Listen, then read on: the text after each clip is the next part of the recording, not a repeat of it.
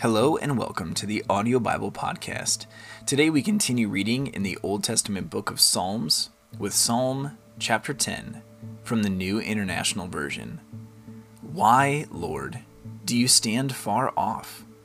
Why do you hide yourself in times of trouble? In his arrogance, the wicked man hunts down the weak, who are caught in the schemes he devises. He boasts about the cravings of his heart.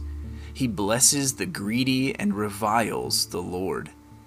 In his pride, the wicked man does not seek him.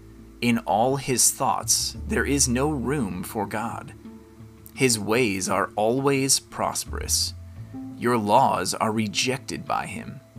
He sneers at all his enemies. He says to himself, "Nothing will ever shake me." He swears, "No one will ever do me harm." His mouth is full of lies and threats. Trouble and evil are under his tongue. He lies in wait near the villages. From ambush, he murders the innocent. His eyes watch in secret for his victims. Like a lion in cover, he lies in wait. He lies in wait to catch the helpless. He catches the helpless and drags them off in his net. His victims are crushed. They collapse. They fall under his strength. He says to himself, "God will never notice." He covers his face and never sees. Arise, Lord. Lift up your hand, O God. Do not forget the helpless. Why does the wicked man revile God? Why does he say to himself, "He won't call me to account"? But you, God, see the trouble of the afflicted. You consider their grief and take it in hand. The victims commit themselves to you.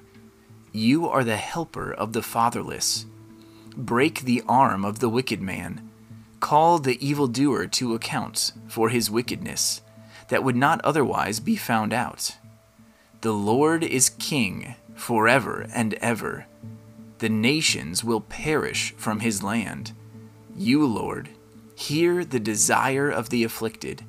You encourage them, and you listen to their cry, defending the fatherless and the oppressed, so that mere earthly mortals will never again strike terror.